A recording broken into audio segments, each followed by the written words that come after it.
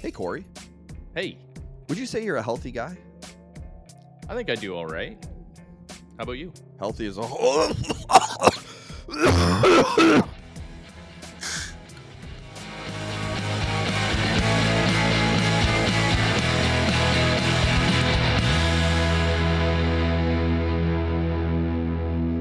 All right, welcome back, everybody. Thanks for joining us. I'm Josh. He's Corey, of course. And joining us today from the band A Common Crown, we've got guitarist Kyle Matovcik. Kyle, what's going on? Nothing, man. Thanks for having me on. I'm pretty stoked to be here. So here's the great irony of this show is that we brought a guitarist on to talk about health. How's that make any sense? So Kyle is not only a guitarist in A Common Crown, he is very much I don't know how to put it. Like I want to say health nut, but I feel like that's kind of a put down. What would you describe yourself as? I don't know. Maybe I call myself an athlete, although people take issue with that because I hate sports. But I mean, if you consider somebody that like lifts weights and tries to chase goals in the gym an athlete, then I'm an athlete. I definitely research nutrition stuff quite a bit because, it took me a while to find out what was going to keep me healthy. And, we can kind of get into my background surrounding that and like kind of how I got to where I am today. So I don't know, health advocate, maybe, I don't know, health advocate or a athlete. I never really had to think about that one too much. That's a much nicer way of putting it. Another thing that's interesting is there's two people in my life I know who I would say dislike sports, and that would be you, Kyle, and you, Corey, which is very interesting. I wouldn't say I dislike them. I just don't watch them. Like the only thing I watch is MMA. I like combat sports and that's about it. Other than that, I steer away from them, man. It's too much to learn. It's too much to know. Everyone else knows so much about sports. Mm-hmm. Just can't keep up. Dude, you know what? That's the way I feel about like religion, sports, and even like guns, which, I'm a crazy libertarian, so I should know all this stuff about guns. I'm like, yeah, like I hear people talking about like religion and guns. I'm like, I just have no clue. Like, I have no idea what you guys are talking about. Well, you fill it with nutrition and you know a lot about cars and I guess music. Yeah. You can't be, I mean, you can't know everything. It's impossible. You'd destroy your brain if you tried to figure out everything, but everybody's got, I feel like everybody's got like three things that they know kind of inside and out. And for some people, it might be whatever, politics. Some people, it might be biology. And for some people, like me, it's sports. For you, it's health. For Corey, it's being an idiot. I don't know. Yeah. What do you know? Yeah. I mean, like as of late, I can't say I keep up with all the, the current thing, quote unquote. Obviously I talk about politics quite a bit on the podcast, but like it's such a daunting task for me to balance my exercise routine, my health. I prepare all my own food. Like I pretty much cook everything from scratch. My music, my podcast, and then like keep up with all the current news. I keep up with foreign policy stuff pretty good, but like domestic stuff and like the latest culture war thing, like I don't know how you guys can just keep up with this at all times and work a job and all this other stuff. And I mean, being a mechanic is a very, very demanding job. So like, I got to be on it at all times. And I fail at that sometimes, but, I try to stay as attentive and, conscientious as possible when I'm at work. But then as soon as I'm like out of work, it's like, I've completely blocked that off and I'm not thinking about cars. And when I do, I usually get pretty bummed out. I'm like, man, I got to do all this shit tomorrow. Like, oh. Yeah. So I mean, I think that's the way most people feel about their 9-to-5 job, should they have one. So let's get into some exercise and some food stuff. So one of the reasons I wanted to have you on the show was to talk. I find that you really rail against, I'll call it the religion of food and the religion of exercise, because that's what a lot of it is. A lot of what people do is based on a belief system because they heard somebody they like or somebody that they trust say something, and you use the term nutritional dogma before we actually started the pod. I found that to be interesting, and you rail on a lot of that stuff. When did you really become interested in like fitness and nutrition and stuff like that? What's your background in that? So there's kind of like two separate stories for this. So I guess I'll start with the with the exercise stuff. I knew I just wanted to be like a super big kid when I was young. So I remember being like 5 years old and like thinking sumo wrestlers look cool. And then as it turns out, wanting to gain all that weight would come back to bite me in the ass pretty hard.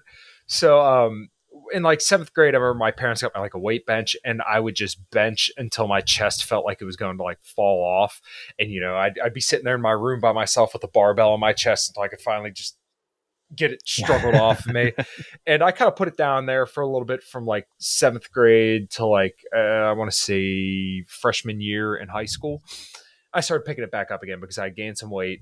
And I decided I was just going to go run and just go work out and, just try to improve my health. So pretty much from there up until I started my job right out of college, I was bouncing up and down, like 30, 40 pounds every here and there. Started that job. I was up at like 250, dropped down to 230. And then back in like 2018, I met my wife and, obviously girlfriend at the time. And, we were together for a little bit. And I remember she went out to eat at a Buffalo Wild Wings. And this is when she was working over the road. She used to do line painting, which I know seems super weird to think like, hey, your girlfriend's doing line painting. She only did the job for like, maybe a year at most. But she was out and she went and ate at Buffalo Wild Wings. And I remember her saying, I think I'm going to go gluten-free because I just had a burger and this really isn't sitting right with me. And like, I thought about it like, okay, well, maybe I'll try a little bit of this too. And I kept hearing people talk about the carnivore diet. This is when Jordan Peterson was huge. So I remember hearing him talk about that. So like, okay, well, maybe there'll be something to this whole nutrition thing. Like, I don't know, maybe like watching what you eat might actually matter, but that never occurred to me beforehand. So, I kind of like started to try to adjust my diet a little bit, but then, I want to say it was around when the band actually started or when we first started recording our 4-song EP, The Reckoning. And I remember I did carnivore for a whole weekend and I remember feeling fantastic. And this is going to be kind of funny as we kind of move along my story here. But I remember like no bloat or anything like that. And at the time I was 250 pounds. I was a big boy. So how tall are you, just to put it in context? About 6 foot. Okay. Yeah, so, big boy. Yeah. Sorry. No, that's all right. So, and right now I weigh anywhere normally like right around 188. And I don't have like straight up a ripped 6-pack, but I mean, I would like to believe I'm in pretty damn good shape. So I did carnivore for a weekend and like no bloating. I felt really good. I'm like, oh, well, that was cool. So then I was like, all right, well, I'm just going to go back to eat whatever I was eating. So I remember I had like a salad and I remember going to the bathroom super bloated and just thinking like, this is awful. I have to change something.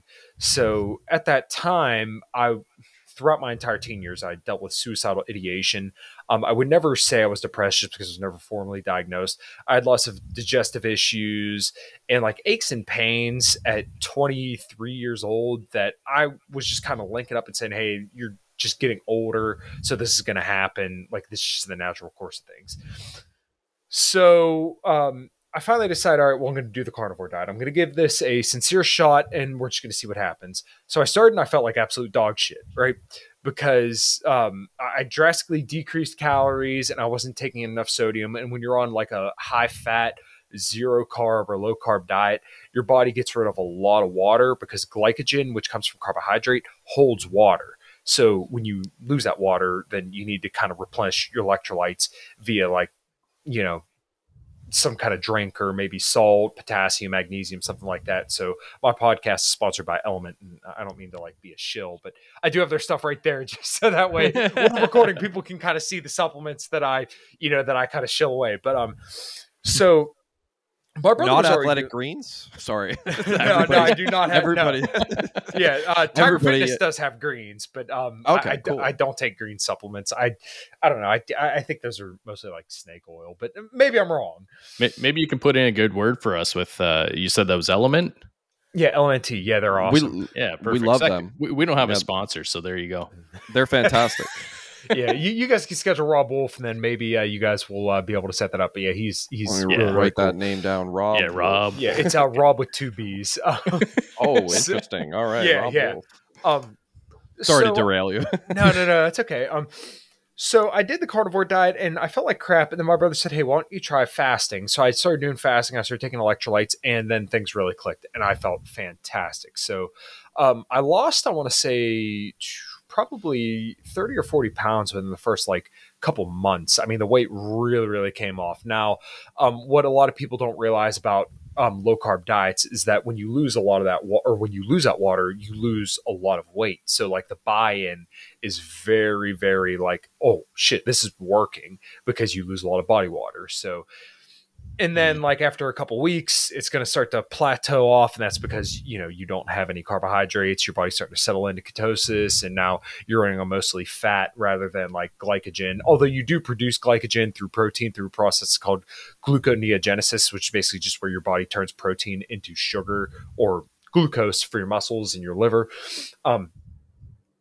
But that's kind of like a side tangent of keto stuff. So did the carnivore diet, lost a bunch of weight, and I was eating, when I would track, anywhere from like 1,800 to 2,400 calories a day, right? So for me to maintain my weight, it takes anywhere from like 2,650 to maybe 2,800 calories a day. So I was eating at a consistent deficit, so I was like starving. So I would eat that way throughout the week, and sometimes as low as, like I said, like 1,800 calories, which is like nothing. I mean, by the average person, you'd be starving if you were eating that and you weren't going for anything else. So like what would happen is on the weekends, after a week or two, I would binge. I mean, cheesecake, ice cream, you name it, face down, done. And then I would get frustrated and I'd feel awful. I'd feel like I was a failure as a person. I mean, I felt awful about myself. So good for a week or two, binge, good for a week or two, binge, good for a week or two, binge. Go on vacation, binge the entire time, come back home, feel like a failure. At one time I actually did a 5.5 day fast, and I ran 12.5 miles throughout that time and worked out for 4 days. Throughout that whole entire time, I do not recommend that, but I lost 20 pounds throughout that time. But a lot of that was probably like lean body mass, and then also like organ water, organ size, and probably some muscle tissue. And then it came back a little bit, obviously, once I started eating again. But so like after a while, I began to realize, okay, this isn't sustainable. And I remember saying at one point I could do carnivore for the rest of my life. Who the fuck was I kidding? Like, if you're binging every single weekend, clearly something's wrong. So real quick, Kyle, what kind of meats would you eat on a carnivore diet? Preferably people go for like fattier cuts, so maybe like brisket, ribeye. You cook with lots of butter. You would eat whole eggs, bacon, and the reason is because you want to get your calories up, right? Yeah. So if you're not getting carbohydrates, it's pretty hard to get almost 3,000 calories a day just from fats and proteins. You're going to be eating a lot of fat and a lot of butter. And it's just, you may be running the toilet a lot if you're eating that in like 1 or 2 meals, which I've experienced plenty of times, believe me. Yeah. So yeah, you're going to opt in for the fattier meats when you're on a carnivore diet. If you're on more of like a flexible diet, kind of like I am, then it just depends on how you want your calories to kind of fall throughout the day. And, sometimes I may have fattier steaks, sometimes I may have leaner cuts, but I most of the time now opt for the leaner cuts just because I find that I enjoy them more, and I can get in a lot of other foods that I really enjoy versus just eating like an enormous ribeye with a side of like broccoli. Well, what if I want like the, honey fried Brussels sprouts or something like that? Well, you only have so many calories in the day if you're trying to maintain your weight or if you're trying to lose weight. So if you're eating the fattiest ribeye in the world, then you're going to get a whole ton of calories from fat versus you could get some carbohydrates, which are going to be a little bit more satiating and give you different flavors. So, I want to say my wife and I came back from Orlando when I proposed to her, and I can remember this perfectly, but I downloaded the Carbon Diet Coach app, and we were sitting down in Longhorn, and I said, all right, I'm done on carnivore, and I'm going to start reintroducing carbohydrates. So I got a sweet potato. We got shrimp with like all these peppers and stuff. And I remember eating all that, and I really, really enjoyed it. I think I got like a sirloin steak. And then I went home and I weighed myself, and I was like, oh, I didn't gain a ton of weight, and I just had carbohydrates. Like, this is how a lot of people actually see diet dogma when they start to really veer off down one path or the other, right? Like I would see people in these carnivore groups all the time saying like, oh, I had a blueberry and I gained like 6 pounds. But then they won't tell you, hey, I had 2 pounds of brisket for breakfast. I had 6 pieces of bacon for lunch with, a whole stick of butter in my coffee. But it was the 2 blueberries that made me gain 6 pounds. Yeah. It's like, no, you fucking moron. You're digesting, half a cow of fat in your stomach. So no shit, you gain some weight. That's okay, but just it's not the fucking carbohydrates, guys. You're out of your mind. So I moved on to a more flexible approach, and I used to have like a lot more fats in my diet, but over time I found that I just really, really like carbohydrates, or like oats, cream of wheat, bread, just regular ass shit that people eat every day. I just don't eat insane amounts of it. I'll even have like candy bars and stuff sometime. Now, that's not the majority of my diet. The majority of my diet is whole foods. I make French toast in the morning a lot of the time, but that's eggs and bread. I do put sugar-free creamer in my coffee. For lunch, I usually have like ground beef with some kind of peppers, fruits, or something like that. And then for dinner, I usually make like some kind of protein dessert or something like that. And, when my wife and I go out to eat, it's usually like vegetables and, some kind of lean meat or something like that. So just over the last 2 years, I've reintroduced carbohydrates, kind of came back to just like a more moderate approach where I really have anything that I want, but I just make sure I moderate my intake. But when people hear that, they think I'm probably just opting for ice cream all the time. Like, no, like if I'm going to have ice cream or cheesecake, then I don't want to say I starve, but I'm pretty hungry throughout the day. But then I realize like, hey, the experience that I'm going to have later, my wife and I are going to go to a nice restaurant. We're going to have, a good, big dinner and then a nice dessert afterwards. I'm saving up throughout the day. I'm suffering throughout the day a little bit so that way I can enjoy a little bit later. And that's really kind of what I think people need to learn when it comes to diet, is that like, if you want to lose weight, you're going to have some kind of restriction and some kind of sacrifice. And if that sacrifice is like all vegetables and all sweets to do a carnivore diet, okay, I don't think that's optimal, but if that works for you, that works for you. If that's vegan, where you tend to go like away from fats and stuff like that, if that works for you, okay, I don't think that's optimal either. I liked what you said about sustainability too. Like you were saying, like, talking about how the carnivore diet was not sustainable for you, that you were falling off, jumping back on, falling off. I know for myself, like exercise, I've done programs like P90X and things like that. And it's good for the first while, but then it's like, this isn't sustainable to just like kill myself constantly. Like, I don't know. And same with diets. Like I find, I see people like, I eat a smoothie for every meal. Well, that's you're not going to do that for the rest of your life, are you? Oh, dude, I'd hate my life if I did shit like that. You're going to just blend your food for the rest of your life? Like, what? No. They must love soup. Yeah. They must love soup. No, dude, that'd be a terrible way to live. But like when it comes to exercise, I see people who get on these programs, I see them just sweating their ass off on the elliptical, and like day after day after day after day, they still look the same. And it's like, well, you haven't found something that works for you, which is going to differ person to person to person. Like what worked for me to lose the 70 pounds that I lost isn't going to work for either you guys, or, maybe it will, but we don't know until you guys try it and figure out that's a sustainable path for you for the time being, at that. So, when you hear about people doing P90X, I lost all this weight, or I just did intermittent fasting. It's like, well, do you see yourself doing this for the rest of your life? Like I see what I do now. It's easy. I enjoy it. I don't feel restricted at all. And then, if I have an off day or I eat over my caloric budget, it's like, this isn't a big deal, because the next day I could either just pull a little bit out, maybe do a little bit more exercise, or I just had an off day, and that's okay. You're not a failure. That's the one thing that I really think a lot of people struggle with when it comes to diet stuff, is that when they buy into these dogmatic camps of I'm all carnivore, I'm all keto, I'm all vegan, I'm all this, I'm all that. If they fall off the plan, they feel like a failure. I experienced this so much. And this is something that goes untalked about a lot amongst like nutrition sphere, and why I really go to bat against people who make these hard rules about food and put morality to food. Eating disorders are the deadliest disorder out of every single disorder on the face of the planet. And people have no idea about that.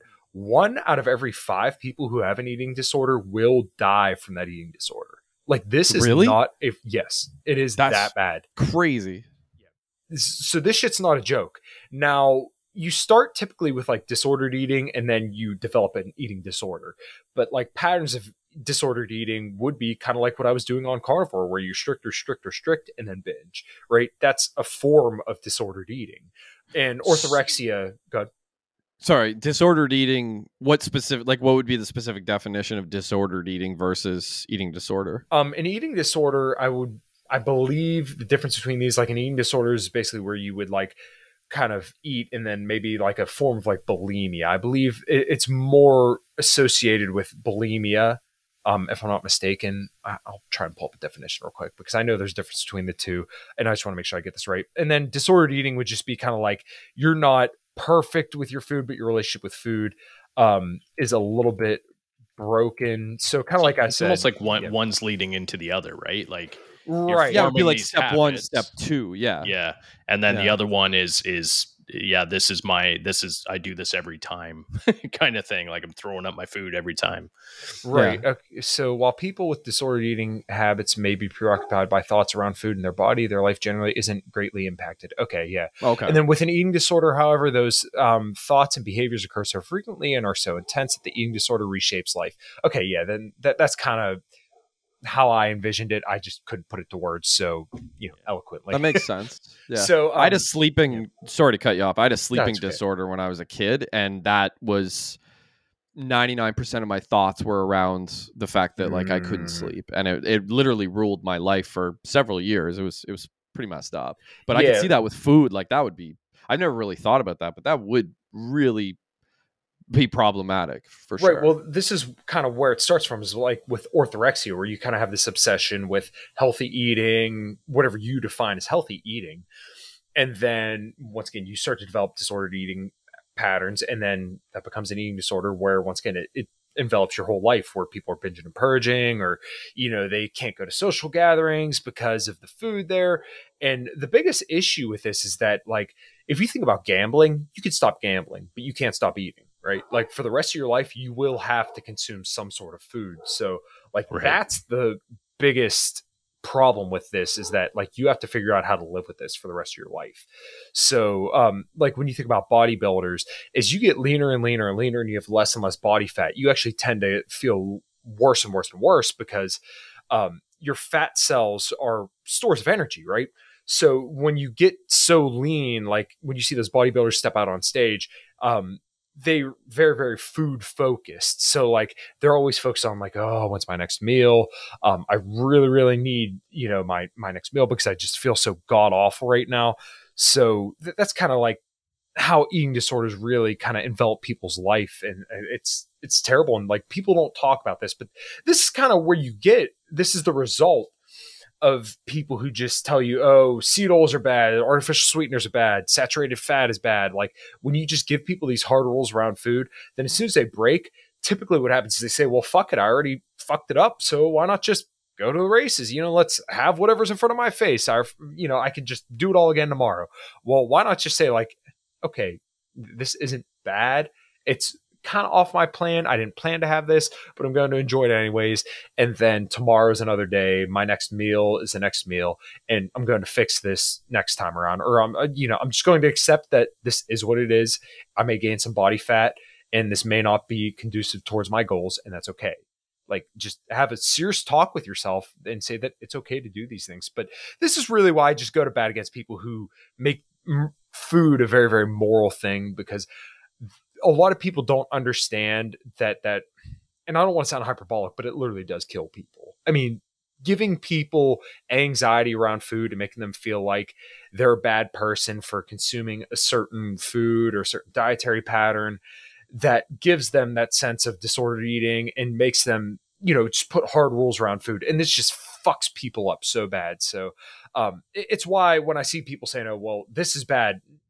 No, let's give room for nuance here, right? It's interesting too how you can kind of shape other people. Like I'll give you an example. I had a friend in college when I went to college when I was 19, and he was a little bit overweight, right? And he started dating this girl, and then he started getting in what I thought was better shape. He was losing some weight.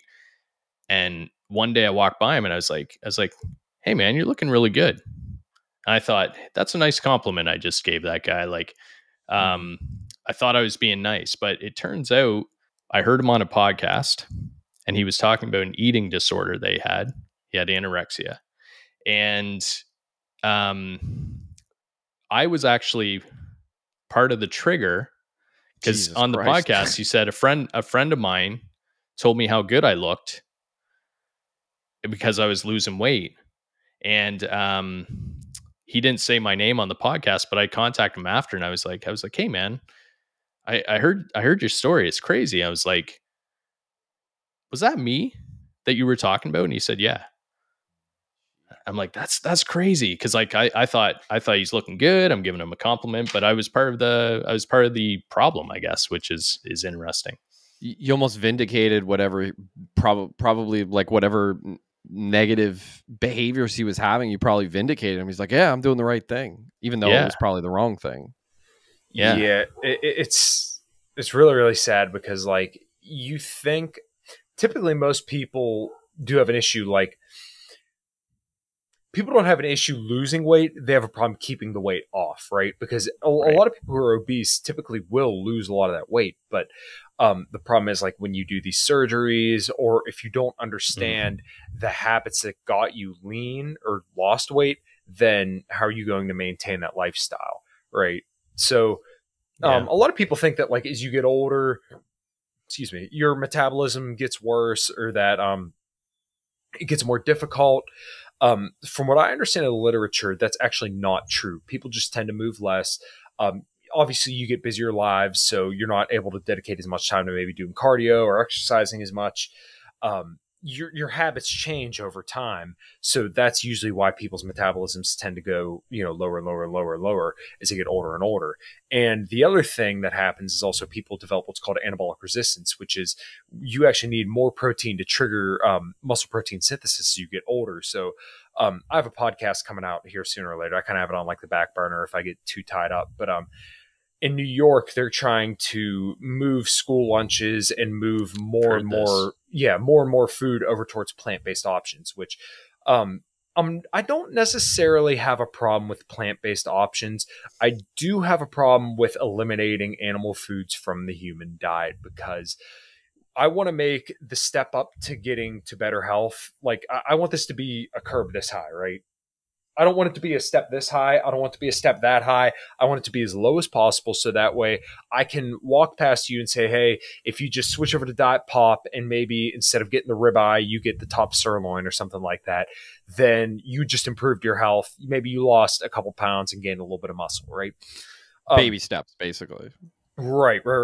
Yeah. So when you start to put, once again, morality around food and you start to say that you can't have these foods, especially in elderly populations who develop anabolic resistance, now it's going to be that much harder for these people to prosper because the elderly are going to suffer disproportionately because, once again, with anabolic resistance, now they're not getting sufficient protein or at least sufficiently good protein.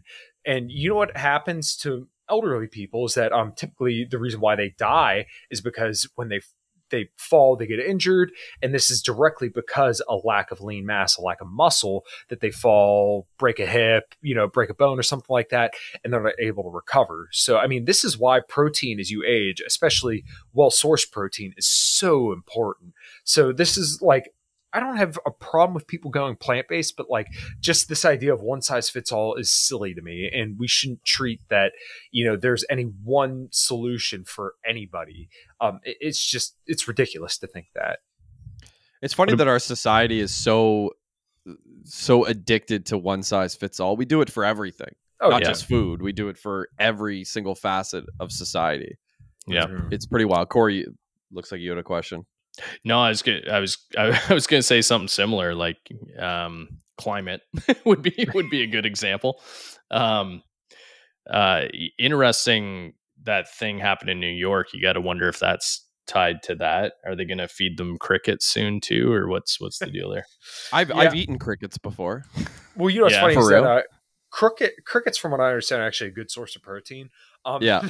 No, I would not recommend that people better than a cow, or no. I had chocolate covered crickets, so they were pretty tasty.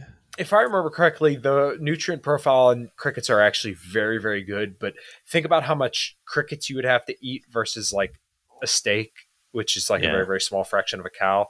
And I don't know, man. Crickets don't sound that tasty to me. It literally tasted like nothing. Like all I could taste was chocolate. So it's like, I mean, if they were all dipped in chocolate, sure, I'd eat them. But well, I mean, it's like the pretty chicken unhealthy thing. Yeah, chicken doesn't taste like chicken. Chicken tastes like what you put on the chicken.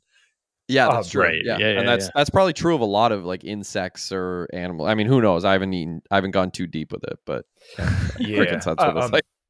Yeah, and back to the point of like nutrition dogma is that everybody does believe that their diet works for everybody. You know, I believe this when I was carnivore. I would share posts on Facebook, you know, finding studies that would confirm my belief and saying this is why you should do the carnivore diet. And looking back at it now, I might have hurt some people doing that. I mean, I would do posts in these carnivore groups and would get like over 1,000 likes, and everybody would talk to me, ask me questions, and I probably hurt people, to be completely honest with you. I was very, very responsible with the knowledge at the time that I possessed. So it's so funny when I argue with people on Twitter, or people argue with me about nutrition stuff. Like I can't be bothered. I don't want to waste my time when I have somebody telling me it takes 30 hours for your body to turn sugar into something useful in your body. Like, just shut the fuck up and leave me alone, please. Like, get the fuck out of my face. I do not care to talk to you. If that's the kind of level that you're on, and you're looking at me and like, I'm not fucking Ronnie Coleman, right? But you scroll through my Twitter profile, you're going to see me deadlifting 500 pounds. You're going to see I'm in pretty good shape. You're going to see my podcast where I've talked to world-leading experts on nutrition, people who fucking do the studies on people, right? I talk to the fucking experts all the time. This isn't like something I'm new to. Why are you going to sit here and tell me carbs are bad, seed oils are bad? I talk to the people who write the fucking studies on muscle hypertrophy, on, you know, who review meta-analysis for a fucking living. I know this shit.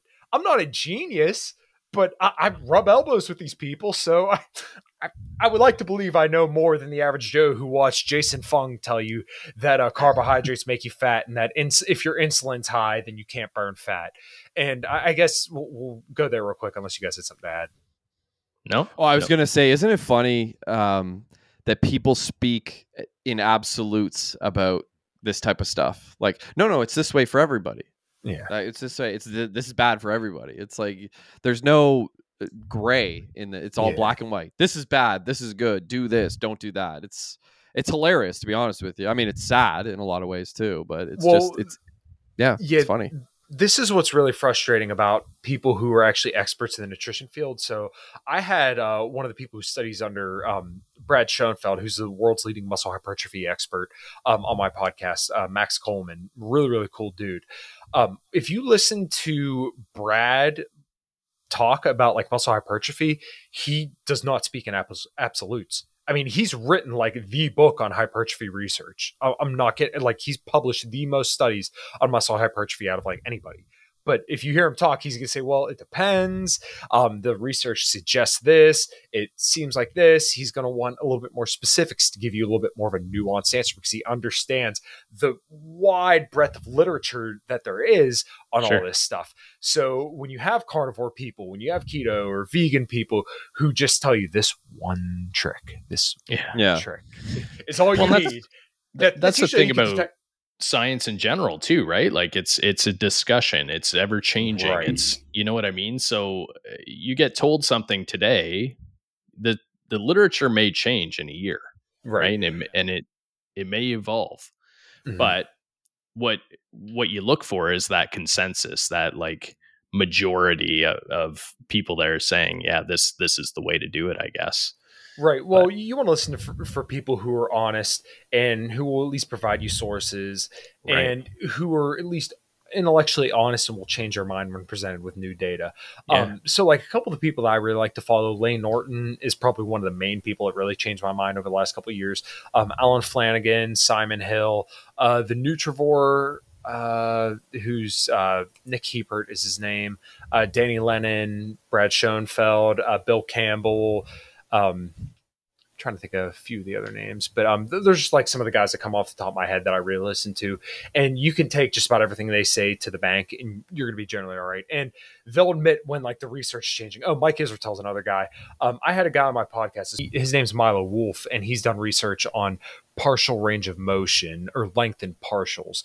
So like when you think about, let's say like a tricep extension, so you see how my arm's bent right here. So like to do a tricep extension, you'd extend your arm like that, right?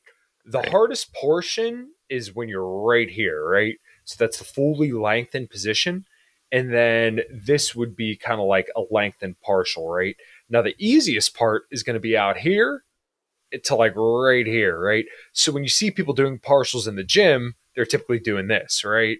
They're doing the tricep extensions, just like not even getting their arm to 90 degrees. What Milo's seeking to do is to expand on the research in length and partials. So instead of going from this full range of motion or partials, he's seeking to go length and partials. So you could even see here, like my triceps kind of flexed a little bit when I'm down in this position. So the traditional lifting orthodoxy is that you should always do full range of motion because that's going to be the most stimulative for hypertrophy, which hypertrophy is the process of, stimulating your muscles to grow. His research is starting to suggest that maybe the length and partials are actually better. So instead of going, once again, from here to here, from here to maybe here is optimal because that's actually the most stimulative range because it's the most difficult range. So like even if you think about like a squat, when you're down in the hole up to like maybe halfway, not fully walking out your knees, that's going to be very, very stimulative. It's going to be very, very difficult. But what his research, like I said, is starting to upend is this idea that full range of motion is better than partials. Well, maybe these lengthened partials are a little bit better. And I kind of threw him this analogy and he seemed to like it, but, and he said it was a reasonable analogy. So like ideally, well, not ideally, but like you should probably have like 3 meals a day, right? With sufficient protein. So like if you're an 180-pound guy, if you got 3 meals a day with 150 grams of 150 grams of protein spread throughout those meals. So like 50, 50, 50, it's pretty good. Not ideal, not optimal, but good enough. Like you're going to make gains. You're probably going to get of the vast majority of muscle available to you through doing that. Optimal would be, let's say if you're like my size, 188 pounds, you get 5 feedings a day with anywhere from like 20 to 50 grams per feeding. But the difference between 20, 50 grams of protein, sorry? Yeah. Or 20 to 50, okay. All right. Yeah, 20 to 50 grams of protein per meal. Now the difference between, let's say me eating 3 meals versus 5 meals is going to be pretty small. But my goals are I want to gain as much muscle as possible. Now for somebody that's maybe not their goal and they just want to look good and they want to do something a little bit more sustainable for them, 3 meals at 50 grams, no problem with that. You'll more than excel at that.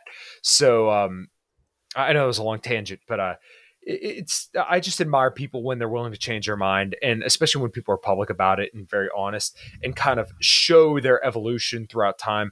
I think it's very admirable because you know that you can trust that person. And you know that they're intellectually honest. Because if you're not willing to be intellectually honest, you're not like a person who's acting in good faith. You're essentially a politician at that point, right? And that's what a lot of these nutrition advocates are. That's what they are. They tell you this one thing: just cut out seed oils and you'll be fine. Cut out artificial sweeteners. Cut out this. It's so ridiculous. So you want to listen to people who are going to give you the full picture and present data that's going to kind of give you the tools to make your own life better. I don't want somebody to tell me how to live. I want somebody to tell me the information that's going to allow me to figure out how I can best live myself. Yeah, there are very few things that are more admirable than admitting you're wrong on the internet in this day and age. Yeah. Like, Jesus, like, could you imagine? I mean, I will never do it, but a much bolder man than me would, that's interesting. I want to go way back in this conversation because we went on a couple tangents, but can you think back to a time when you looked the best that you looked maybe in your life or maybe up to that point in your life, how did you actually physically feel? Because I always look at these people who are like bodybuilders or maybe like, wrestlers, UFC fighters, guys who are in just fantastic shape. Do they actually feel good? Does that actually feel good? So like think back to your own, the best physique you ever had. Did you actually feel good? So this is very, very, very genetic. So if you look at my family lineage, I come from a bunch of Husky Polacks, right? I mean, they're all big fat dudes, right? And me too, by the way. Yeah, that's not dunking on them. It's the truth. Now, the best I ever looked, I was 179 pounds, and I did have visual abs, and I'm pretty sure I had like veins like in my hips and shit. You could probably see shoulder veins and stuff like that. I mean, I was pretty diced. Felt like shit. Had no energy. I was very, very tired, but I looked fan-freaking-tastic. If you look up, I did a podcast called Fascist Fitness or something like that, quotes, talking about some article where they were calling people who like work out alt-right or something like that. And the picture there was actually when I was at my leanest. Yeah. But I mean, I looked fantastic, but I felt like absolute dog shit. So, it kind of goes back to, earlier on in the conversation where the leaner you get, the less readily available energy that you have on your body. So therefore you're going to want to take in more calories because your body doesn't know that like, hey, I'm diced and there's food everywhere and I'm choosing to not eat. Your body thinks, holy fuck, I'm going to die. I can't reproduce and I need to go kill something as soon as possible or else like I'm dead. And this is why actually like female bodybuilders, when they get really, really lean, they lose their period because their body realizes, hey, this isn't the optimal time to have a kid. Your body thinks that you're going through a famine. So therefore it's going to take certain steps to perhaps preserve muscle and choose to burn fat instead up to a point. Whereas, let's say you go too far in one direction, you're, eating 1,500 calories a day and you're, 3% body fat or something like that, then you're going to start losing muscle left and right because your body has nowhere else to get that energy from because you need a certain amount of fat to keep the lights on. So, when I looked my best, felt pretty bad. Now, I would say I definitely felt better than when I was 250 pounds, but I still felt right. pretty shitty. Yeah. Okay. We had a ex-UFC fighter on, I don't know, about a week or two ago. He talked a lot about cutting weight and when he would get to the weigh-ins and stuff like that, how shitty he felt. He's about your height and he was doing 155. Yeah. He is your height. He's 6 feet. Yeah, he's the same height as me. 6 feet. He was doing 155. I remember it because I was like, Jesus Christ. I'm 175 and I couldn't imagine cutting 20 pounds. I'd be a rake. But he was talking about exactly what you're talking about. Yeah, I mean, if I cut 20 pounds off me, I'd pretty much be ready to step on a bodybuilding stage and maybe not win, but I mean, I'd look pretty damn good. So like, honestly, I don't want people to strive for that though, because I don't think that's healthy. It's not sustainable.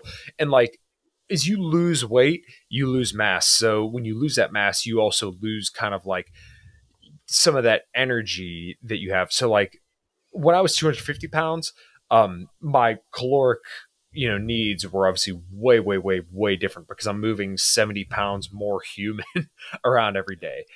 If I put on 10 pounds, my caloric, my daily calories would change as well.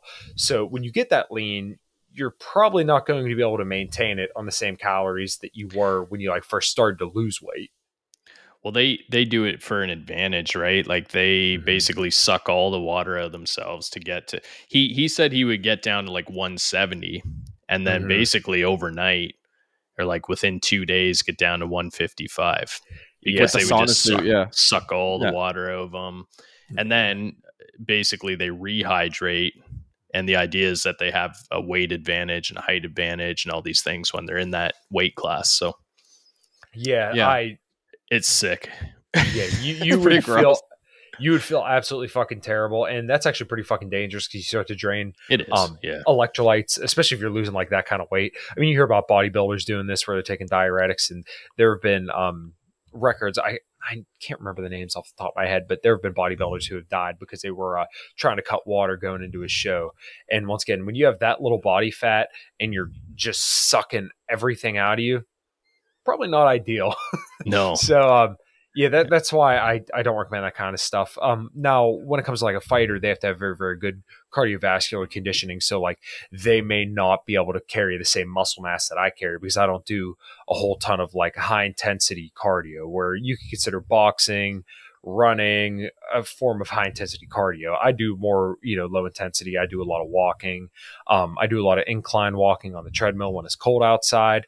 And then obviously my job, I stay pretty physically active as well. So that's like the preferred form of cardio because it's very, very easy to recover from. And you can do it for a very, very long bout of time without worrying about wasting muscle. I hate cardio. Is it I'll just admit it. Like I hate cardio. I do it, but I hate it. Like is cardio kind of overblown? No. Okay. I think cardio is honestly I'm gonna say cardio is pretty underrated. Just because I take my, I don't want to say it too loud because I'll freak out, but I take my dogs for a walk every morning, and that's like my me time. Like that is a time where I just kind of go out and I enjoy a nice warm morning and listen to a podcast or something like that, and just kind of watch this them podcast, too. of course. Of course. Just watch them kind of trot along, and it's just really, really peaceful. But when it's cold in the wintertime, I have a treadmill in my basement, and I usually do like anywhere from 30 to 45 minutes. Now the benefits to walking cannot be overstated, especially when it comes to like digestion and blood sugar regulation. So like when people talk about like these insulin spikes, they say that sometimes that correlates to like more hunger or like appetite. From what I understand in the literature, it's pretty mixed, but like if you take a 10-minute walk after you eat, that actually helps regulate your blood sugar and helps with digestion. So that's why like first thing in the morning, just to give like a little synopsis of my day, I'm up anywhere from 4 to 4:30 in the morning. And then I'll cook my breakfast, and then I'll go, take the dogs for a walk or go walk on the treadmill for anywhere from like, if I walk my dogs, it's like 25 to 45 minutes. If I'm on the treadmill, it's like 30 to 45 minutes. And I do that right after I eat. So that way my food digests nicely. And then I don't have to worry about a blood sugar, rise and fall. And then pretty much throughout the day I'm walking. So that's why I think that cardio is very, very underrated. No, that's not to say you should go out and just go jog a marathon. Like, no, just walking is perfectly fine. Okay, that's good. I do that. Yeah, if you want to get on the bike or something like that, that's good. I really, really like running, but I understand that would come at the cost of my quads that like over the last 2 years, I've built very, very nicely. And I like didn't train legs as hard as I do now. But, I understand that like I would lose a lot of leg muscle if I started doing that cardio just because it's very, very high impact and, your quads would be burned like fuck if you're running. I mean, I've done it before. So I don't do any running anymore. It's just all low intensity stuff. One of the reasons I wanted to talk to you about this topic specifically was that you were kind of going against a lot of the religions that I knew as far as food and exercise went. So I can remember a time when I was watching your Twitter and you were within the span of like 24 hours, you were talking about you had drank 3 Diet Cokes, you had eaten a cheesecake, and you had made homemade ice cream. And I was like, how can this guy look like this and eat that? Yeah. So I was like, and I was like right in the midst of like a diet that I really didn't want to do because I had just gotten out of the hospital and I was pretty overweight. And I was trying to get back to a more, reasonable weight for myself. And I was like, damn, man, this guy's eating cheesecakes and ice creams. And then you went to Wiggle Whiskey and I was like, damn, I like that place. But so I noticed that and I was like, how is it possible? But then you kind of broke it down that what you're actually consuming is not sort of the full effect of those things. So you're not drinking Cokes, you're drinking Diet Cokes. You're not eating like traditional ice cream, you're eating homemade ice cream. Can you talk a little bit about that? Like, what do you do what would your homemade ice cream be versus say like a store-bought one?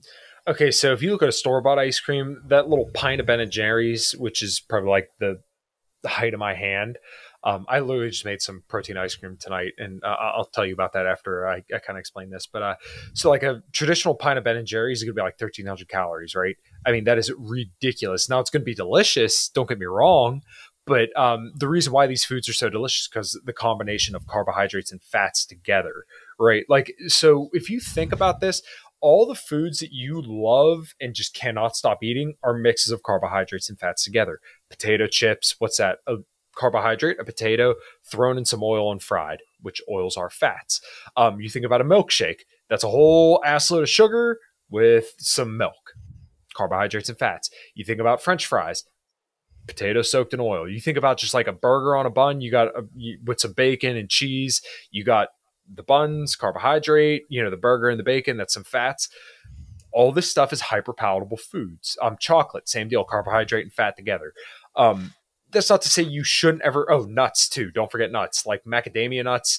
A handful of nuts that could easily be 500 calories. That gives you like next to no protein. Like they say nuts are high in protein, but they're not. Oh yeah, don't snack on nuts. That's very, one very that's one of those things. It's like everybody tells you to snack on nuts. No, interesting. Don't do that. Yeah, I mean they're tasty, don't get me wrong, and they are good for you, but you just have to understand that like that is a fuck ton of calories you're consuming. Like the reason why peanut butter tastes so good is because it's carbohydrates and fats. And like I eat peanut butter almost every single day. Yeah, I love peanut butter. Yeah, me too. Don't tell me you can't eat my protein shakes. Yeah. That's a big part of my protein shake. Yeah. Yeah. So it's just like you constantly see this carbohydrates and fats together. So like the way that I make ice cream is I get sugar-free Greek yogurt or sugar-free, fat-free Greek yogurt. So like if you go into like, I don't know what you guys have up there, but like Giant Eagle down here, you're going to find the Light and Fit yogurt, which is like 90 calories for 170 grams, which is a lot of fucking yogurt for not a lot of calories. Kind of get like a little bit of that in a blender. You get some ice, you get some xanthan gum because it's going to thicken it up, some pudding mix, 2 scoops of protein powder, and a little bit of like almond milk or cashew milk. Blend it all together and it comes out wonderfully. So like today I had vanilla white Oreo ice cream, and it had, I want to say 60 grams of protein, probably around the same amount of carbs, and probably a little bit less fat. But I did have a lot of Oreos in there. But I was pretty hungry throughout the day, but I knew I was going to have this big-ass milkshake or a big-ass thing of ice cream later on in the day. But yeah, you just got to learn how to make foods with protein powders. I know that sounds silly, and a lot of people are going to read about the processed foods. But like the way that I look at processed foods is like, well, what's the processing doing? Is it making it, way too easy to overconsume by putting a whole bunch of oils and sugar in it, and it makes it super tasty? Or are you taking out the sugars and fats and giving you protein? So like that's a nice part about protein powder is that it's a whole food, but they remove the carbohydrates and the fats to give you just protein. Same deal with like fat-free Greek yogurt. They took out the fats to give you protein with a little bit of like milk sugar, which is usually pretty digestible for most people. So like goes back to the whole food morality thing. Don't look at it so black and white. Just understand what's conducive towards your goals and what's not. That piece of cheesecake from the Cheesecake Factory that's 1,300 calories, and yes, they are that much. It's going to be delicious. Will I eat it? Fuck yeah, I'm going to eat it. But I understand that, like, I've seen it. Yeah, this is probably not ideal. But typically, like, if my wife and I go, I get like the Lowlicious one, which is only like 700 calories. It's still a lot, but like, once again, throughout the day, don't eat a lot. Then now it's time to enjoy. Like, Saturday, my wife and I are going to go Bahama Breeze. I'm going to get a big old rack of ribs, and I already have like my day of eating planned out.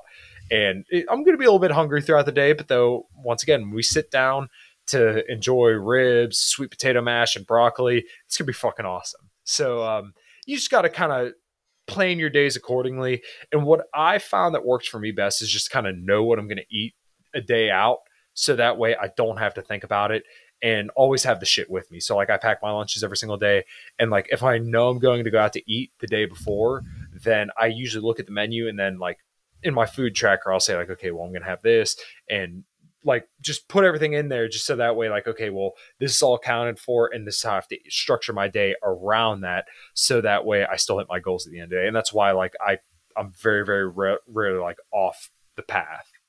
Is there a good food tracker app that you suggest? Carbon Diet Coach. That is the one that I use, and I would recommend that to anybody. I think it's $80 a year. And if you pay for half the year, I think it's, I don't want to be wrong, but I want to say it's $50 or $10 a month. I use it, and I find that one to be absolutely fantastic. But, I don't want people to feel like they have to track. I do, because it's just easiest for me. But, if there's maybe a way that you can eat that you don't have to do that, like, hey, maybe I just load up on fruits and vegetables and go for like a small serving of protein at every meal and that works for me, okay. But like, I don't want people to feel like they have to carry around a food scale. I don't. When I'm at home, I use it because that just kind of helps me dial everything in and know what I'm getting. And, that's just easy for me, but I don't want people to feel like they have to do that. What I do think is useful, though, is that if you track your food and you weigh everything that you eat, you would be surprised how small some servings are, and sometimes actually how big some servings are. So, it's definitely something that I think everybody should at least try for like a week or two, because you'd be amazed at like, you think that teaspoon that you just put in there is a teaspoon, but it's like 4. Not even kidding. Like they say, you'll see the measurements on like the side of a box or something like that. If you want to hate your life, then like go scoop out some butter and dump it in a dish and see how much that is, and realize that when you pour that on popcorn, you don't even see that. You taste it, and you just added you literally like triple the calories in a bowl of popcorn by adding that 1 little tablespoon of butter. You would be your mind will be blown when you start weighing stuff out. But you've ruined movies for me now. Yeah. Well, actually, I don't really think there's anything wrong with that. Just don't, go over to the butter thing and slam the thing. Just get the popcorn and enjoy it the way it is. And then, like, if you're tracking, just realize there's going to be some fats in there. But like my wife and I, we air pop popcorn all the time. And actually, I would recommend that as like a little diet hack, because like a whole big ass bowl of popcorn, if you air pop it, you don't use any butter or anything like that. That's like 50 calories. I mean, it is ridiculous how much food you get for how little calories. And what I like to do is get like the little like flavor stuff. They sell them at like Walmart. Use like butter spray, and then just tap on like some cinnamon, some Splenda or something like that, and it tastes really, really good. So we had this idea, Kyle, to kind of give you some rapid fire trends, I guess, trends that you hear about on like Instagram and YouTube and things like that, and just kind of get your yes or no if they're good, and maybe just a quick why sure. They are or aren't. So I'm going to start off intermittent fasting. I'm going to say bad, and that may seem a little bit controversial, but just because I think people freak out a little bit too much, and this kind of goes back to the conversation earlier of orthorexia, and people feel like if they break their fasting window, then they failed. But if it's a tool that helps you maintain your weight or get you closer to your goals, there's been a lot of research that came out suggesting that it's actually not detrimental for muscle building as long as you're not doing like 2 or 3 day fasts. But I would just recommend against it. But, if it works for you, then it works for you. So my opinion, bad. But if, once again, up to the individual. I like that. Shades of gray. Cold plunge. Oh, completely overrated. Junk. Is it? Yes. So I've never done one. Yeah, no, don't. Unless you want to, but there's like a time and a place for it. If you're really, really sore and you need to recover fast, then yes, there's some recovery benefits. But the problem is if you're looking to build muscle, then it blunts the signal to build muscle. So if you hate being sore, which is kind of part of building muscle, then by all means take a cold shower, but just realize you're kind of blunting your gains a little bit. Fair enough. All right. This one's interesting me. Red light therapy. Good, I guess. I've seen some research on it, but I feel like this is kind of another one of those things that's, that you're this one trick away from, you're realizing all your gains and looking like Liver King. It probably does help for some of this stuff. And I've heard that it helps with like circadian rhythm, but I don't know. I've never done it myself. I would like to though, but I can't really give a, one way or the other. I would probably say overrated, My guess is it helps people like me who get stuck in front of their computer for hours and hours. Like go out and get some sun, Yeah. Yeah, we're both like that. Micro workouts. Underrated. I would definitely say underrated, depending on how you would define it. If it's just kind of some activity, you get up, you do a couple push-ups, pull-ups, or, walk around, some air squats or something like that. Any activity is good activity. So I'm all for it. Sweet. Corey, isn't that what you did when you were in prison? Yeah, that's right. Yeah. Yeah. No. You don't strike me as a prison guy. No, and then I had a whole bunch of tattoos, and I came out and got revenge. Prison bitch, maybe, but yeah, that's right. Yeah, mouth taping. I'm kind of neutral on it. I feel like I'd hate my life if I did it because of my beard mustache. But me too. Yeah, me too. Yeah, me too. I feel like it'd be a pain in the ass to sleep. I am typically like a nose breather, but I know my wife complains because she says I'll go like in my sleep sometimes. So I would think it'd probably be good, especially for people like sleep apnea. But I mean, if you don't have like a clear, if you're inflamed in your throat because you're very, very overweight, then it might be an issue. But like in people who get very, very muscular or very, very overweight, what happens is that when they lay down, their neck's so large that it collapses their airway, and that's why they snore, have like sleep apnea. So that's where like a CPAP machine may come in handy. But I'm a terrible snorer, but my wife said when I'm working out, like when I'm in better shape, my snoring gets less. Mm-hmm. I didn't realize that.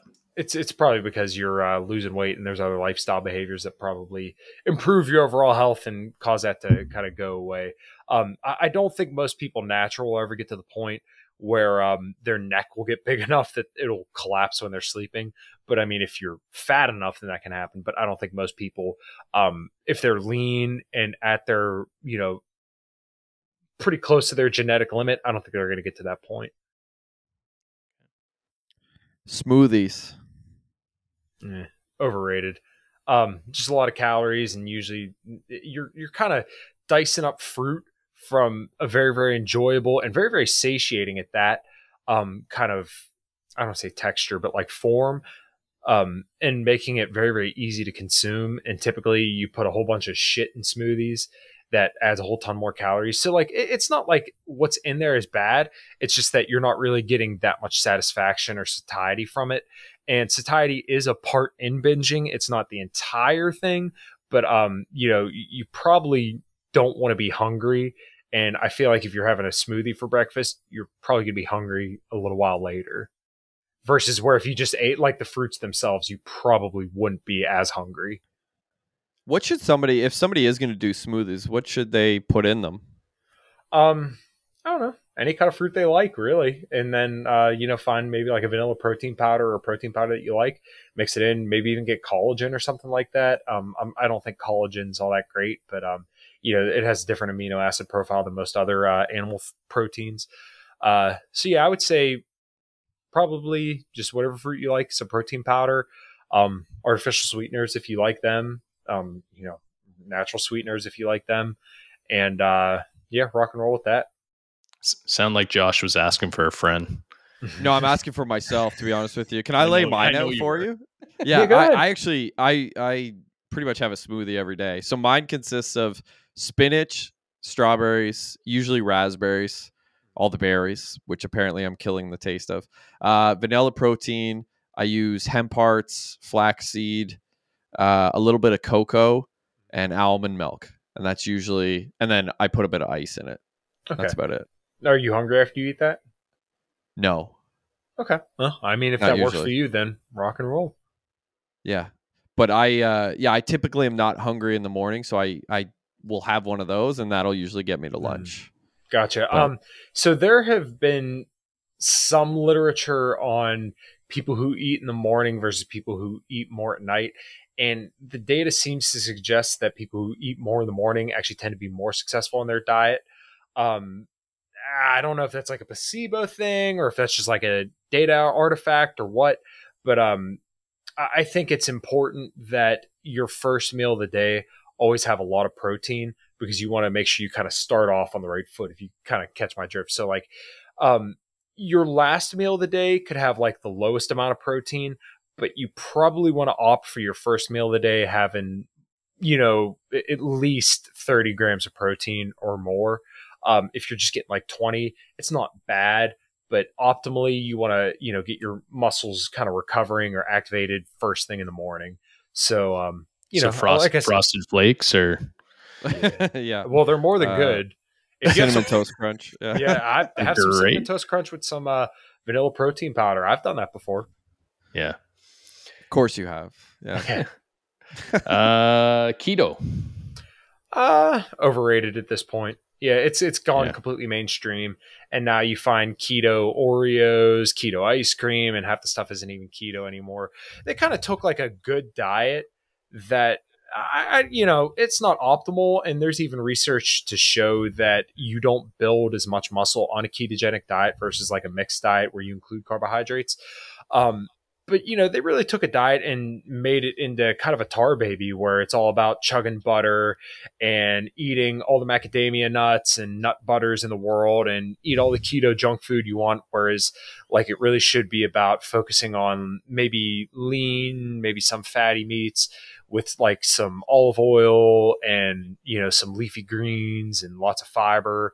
That would be a great keto diet. But if you're doing it in this form of retarded keto, where you're just going to have, keto ice cream and peanut butter and macadamia nuts with no protein all day, I think that's a shitty diet. So mainstream keto, kind of shitty just because I feel like this is what everybody does.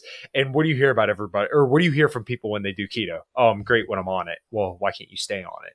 That's the problem. Unsustainable. So, I think it's overrated. Cool. Did you ever watch the show Arrested Development? No. Back in the day? No. They have a great joke about the Atkins diet where they talk about how they're gonna watch a show and eat popcorn, and the other George Michael is one of the characters is like, but Dad, Atkins, and he's like, you're right, I'll fry some bacon. That's kind of what like keto is to me. It's like no, we can't have popcorn, but we'll fry up this bacon. Cool. CrossFit. Don't know much about it, but I'm going to say from what I hear from people who do CrossFit, it's probably overrated because it seems like people who do CrossFit are typically the most insufferable people in the world. But at the same time, if that's something that you enjoy and it's helping you stay moving and maybe building some muscle, I'm all for it. But if I knew people who did CrossFit and they were like the online CrossFitters that I hear about, then I would probably want to like stab them with a spoon or something.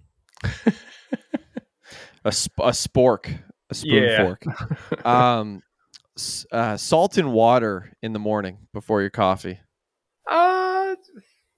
Depends. If you're on a keto diet, it's probably good. Any other diet, probably useless. Because like, especially if you're having a lot of carbohydrates, you're probably okay on electrolytes. But shameless plug, Element Electrolytes makes chocolate electrolytes, and I do put that in my coffee every single morning. I have like all sorts of different syrups downstairs. So, like my favorite one is I use a s'more syrup and put some vanilla coffee creamer in and some chocolate electrolytes. It is fantastic. Gluten free. Overrated. I mean, if you're gonna replace a regular brownie with gluten free brownie, then what the fuck's the point? If you're trying to eliminate breads and stuff like that, because those tend to be part of like a hyper palatable, kind of food situation, if you follow what I'm saying, like bread and butter and burgers and stuff like that, then I guess. But like if you don't have celiacs or some kind of gluten allergy, like my wife actually has a gluten allergy, like to the point where if they put so much as like a seasoning on in a restaurant, she'll be borderline bedridden for like a day or two. Okay. Yeah, so I've learned how to cook pretty much everything I cook with almond or coconut flour. I don't use really regular flour unless it's like the pancake mixes that I have downstairs. Yeah, I think it's overrated, but if you have an allergy, then obviously not overrated. You should follow that. But what's kind of nice is that because of that explosion, now people can kind of make different foods and enjoy some more of the quote unquote junk foods by without having to worry about them giving them a terrible gut reaction. Cool. Interesting. Our next one was carnivore, but I'll skip that because we've kind of beat that one to death. Overrated. Cheat. Yeah, I kind of figured. Cheat days. I'm gonna say overrated. If you set your diet up right, you should never have a cheat day. Now that's not to say that I don't do them. I couldn't tell you the last time I had a cheat day. But like if probably I'm on when you went to Florida. Yeah, probably.